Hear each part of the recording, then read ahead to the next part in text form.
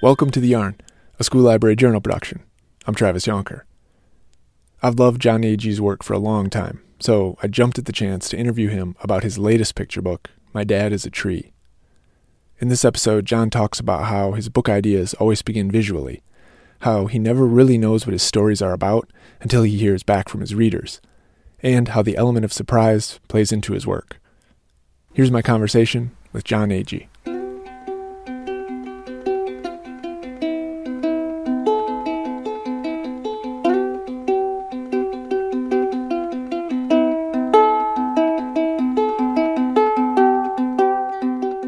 How are you sort of describing this book to people? Well, I think the Horn book said it. Somebody who was writing a review in the Horn book said it proves that, when kids play outdoors, anything can happen. It shows also the patience of a parent, and I remember, my own parents were pretty patient. And then the imagination, how the imagination can really create such a fun stuff out of nothing, That's kind of how the idea of the book started. Just from a drawing of a little kid who looks at a tree, puts its arms out, and immediately an owl lands on his shoulder, and then an owl lands on the other shoulder, and then one lands on his head. And there's this dialogue. He said, "What am I? I'm stuck now. I can't move." So there was something. I love the idea of this kid who just doesn't want to move because these birds have taken, nested on his body. It's funny because sometimes I don't know what my books are about. In fact, most of the time when I'm working on them, I have no idea what the message is. I know in the end there's going to be a message, and the reviewers and the librarians and the educators will point it out to me. Thank God. But when I'm writing it, I'm thinking, if I can make a wonderful arc for a story and make intriguing characters, and I can get to a satisfying ending, I've made a good book. And then in the end, some of these people point out, "Jon, did you know that this book is about?" So you say it kind of started with a visual. Do a lot of your books begin with just sort of like a visual sketch that maybe you've made that you start getting ideas about, or was this unique? No, always with the visual for me. I can show you that. The very first pictures were of on just a legal pad of that little boy with birds on his shoulders. And there was one funny scene where a policeman comes up to him and he says to the kid, the little boy is standing at a tree, and the policeman said, "Do you have a permit to be a tree?" I just thought there's lots of material here. When a child is stuck, he can't move. He goes out with really good intentions to kind of, it's a beautiful day, and I'm going to just pretend to be a tree because I want to stay outside all day long. It's great. And doesn't realize that, what happens if something lands on where all your best made plans go awry, and then it's stuck out there. That's how it started. And then slowly but surely, I introduced an adult figure, the father. Yeah. I had so much material, and it was about finding, just trying to figure out the best material within the framework of, somebody being a tree. Yeah. So you were just showing some different kind of like dummy rough draft sort of things. How does that work in your process, I guess? So you had the initial idea, then do you go ahead and you make a dummy that's just for you? Do you show that to anybody? How does that work after you kind of have that initial idea?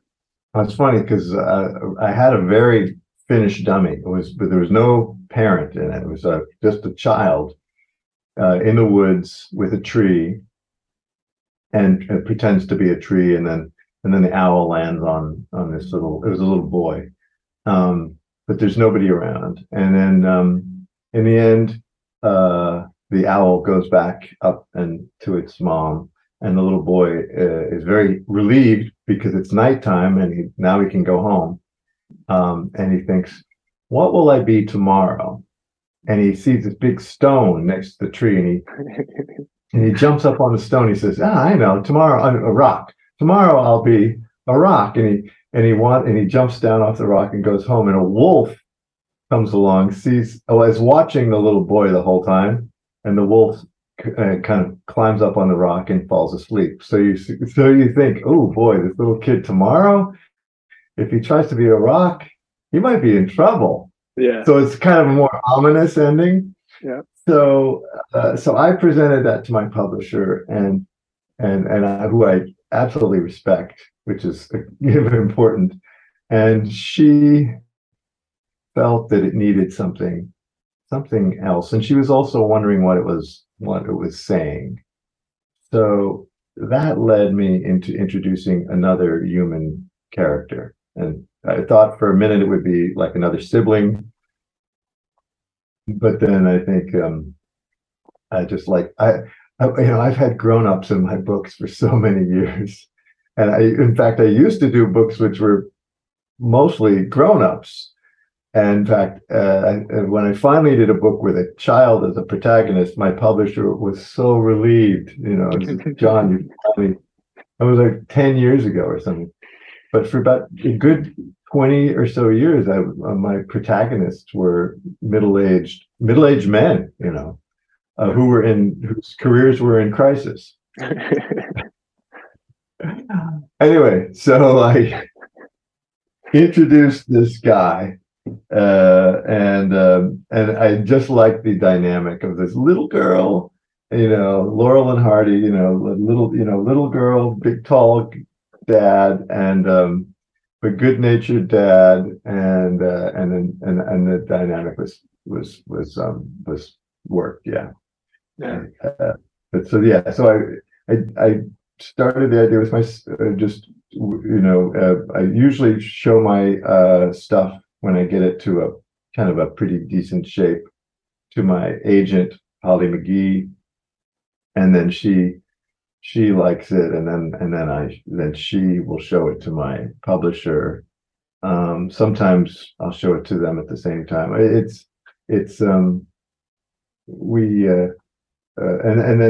then we go from there. Yeah, there's some similarities to a book I did like 3 years ago or 4 years ago. The wall in the middle of the book. The wall in the middle of the book had so many things going on. You have to look back at the book several times to kind of catch up on all the different things. There's even some things that I've pointed out to kids when I've been at schools. There's like a tiny little snail that nobody sees crawling up through the middle of the book, but nobody sees it. But there's so many. In My Dad is a Tree, there you can watch how lots of things evolve, but sometimes it's hard to keep track of them. Like when you're reading the book, you have to go back and see, the squirrel was coming in on this page, then he crawls up the dad's shirt and puts the acorn. You can see where creatures enter and exit. But there's a lot of stuff going on. So and that's part of what every picture book has its own little dynamic, and this one shares something with the wall in the middle of the book, in the fact that there's a lot of visual material in action, and partly because the dad and the daughter aren't moving at all. They're just like this. Right. So the creatures are coming, and the wind is picking up, the kite, the rain, and so they're static and everything else is moving. Yeah. So that was the challenge. One of the challenges was how to make a book visually appealing when your characters don't move. Yeah. And some of that was close up and the way they were framed on the page. Sometimes you just see like the side of the just cut off, or you see just from the chest up, or so that was another challenges. Yeah. This episode of The Yarn is brought to you by Candlewick Press and the book Elf Dog and Owlhead, written by National Book Award winner M.T. Anderson and illustrated by Junyi Wu. It's a book that came out of the very real circumstances of the pandemic. Here's M.T. Anderson to explain. I was living all alone up in a little house in the Vermont hills with no other companionship but this dog I love very much. So she and I just spent the pandemic like walking for hours through the mountains. And then I would come back to the house, and in the evening I would write this book. So the book is itself a kind of like a love story to like the bond between human and animals. It's about a boy and his dog, a magical dog who has escaped from underneath a mountain. And its original owners are looking for it, but this boy is very attached to it. Elf Dog and Owlhead has already received starred reviews from Publishers Weekly and Kirkus, and the New York Times calls it a gem of a novel. Elf Dog and Owlhead, published by Candlewick Press, is available now, wherever books are sold. With your books, so often I can't wait to read them with groups of kids. So I'm just kind of curious, like, what thought do you put into the reader in your work? Yeah, I think there's some innate quality to a good picture book. People I've met over the years who have a kind of an innate sense of what kids, how kids read and process. Just the words you use in a sentence, how you structure a sentence. And things change over time. I remember William Steig, the great William Steig, he used to use pretty, sometimes rather sophisticated language and some vocabulary, some challenging words for kids. And his books were also very text. There was a lot of text in his picture books, but his writing was so beautiful that was fine. Yeah. And then there are other writers whose text is very minimal. When I first got into picture books when I was in my 20s, I was learning the ropes of writing and incorporating pictures and text together. And I was much more insecure with the writing part, and so my text was very spare. And over the years, I've found more of a voice in text. So yeah. I feel like there's a great element of surprise in a lot of your books. Is that like a motto of yours? Is that like something that you believe? Like a credo? Like, do you? A good picture book should have surprise. Do you tell yourself anything like that, or is that just a natural thing that comes out of the way that you write?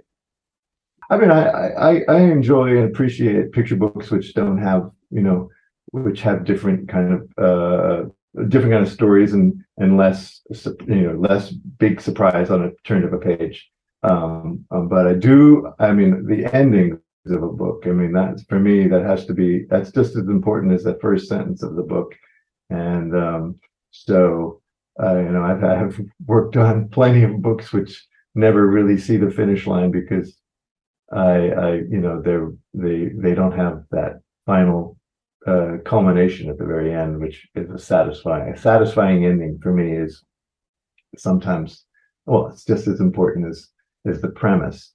But there's something about, a picture book, the 32 pages, generally 40 pages, where each page is kind of, I don't want to say it's precious, but it's, when that page turn has to be intentional. There has to be, when you come to the end of a page, be in the middle of the book, but when you turn that page, there has to be something really intentional about not only the turn of the page, but what's on the left-hand page and what's on the right-hand page. Unless you're using double page images.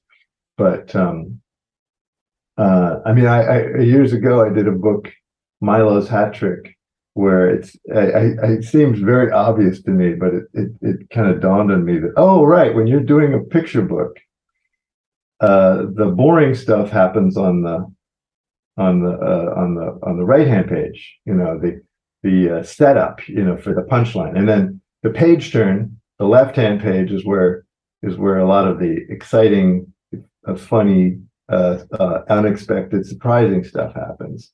Especially in that book, there was a lot of that. Yeah, where every time you turn the page, there was going to be something unexpected happening. Yeah, you gather this over many years of working on picture books. They have their unique, the way they work, the page turns, how the length of a picture book. Because you can't, a picture book, once it gets, over 40, 45, 48 pages, it stops being a picture book. It starts to be something else, One thing that I was curious about is the style of art for My Dad is a Tree.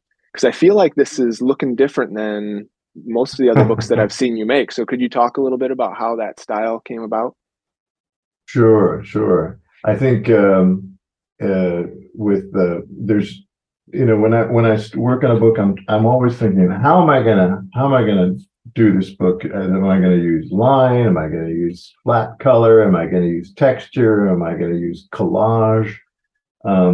Here's like the father. I remember there was pictures I did of the father where he was outlined, but after a while I thought, because the shapes are so basically large, and very graphic and bold shapes, that maybe I could get away with just using texture and kind of collage and cutout.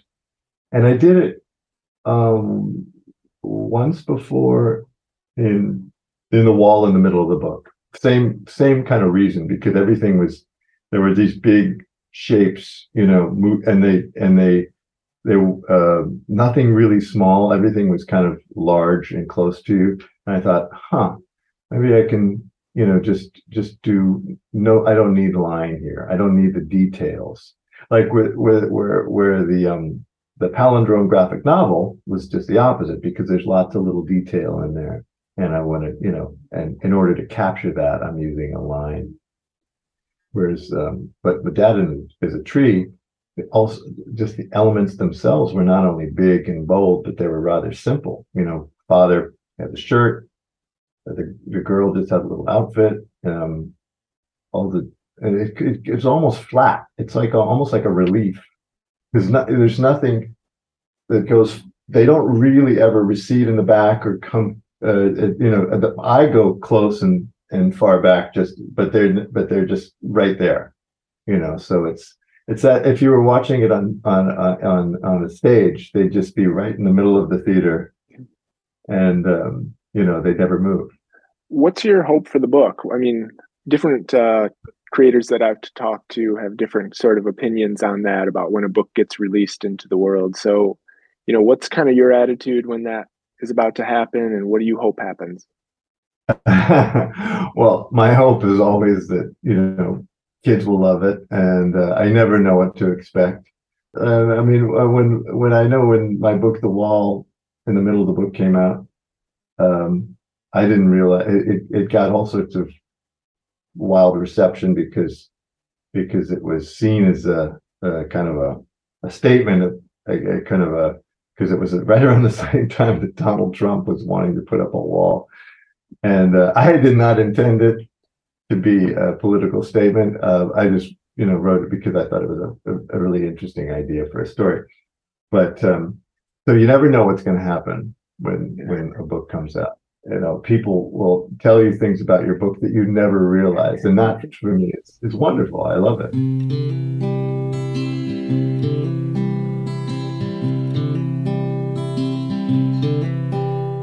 Thank you, Jon Agee, for the interview. Thank you, Liz Vaughn, for making it happen. Thank you to my co-host, Colby Sharp. Thank you, Philip Stead, for creating our theme music. Additional music for this episode from the Free Music Archive. Have an idea for the show? You can contact us via email at theyarnpodcast@gmail.com and visit us online at the School Library Journal website. I'm Travis Yonker. Thanks for listening.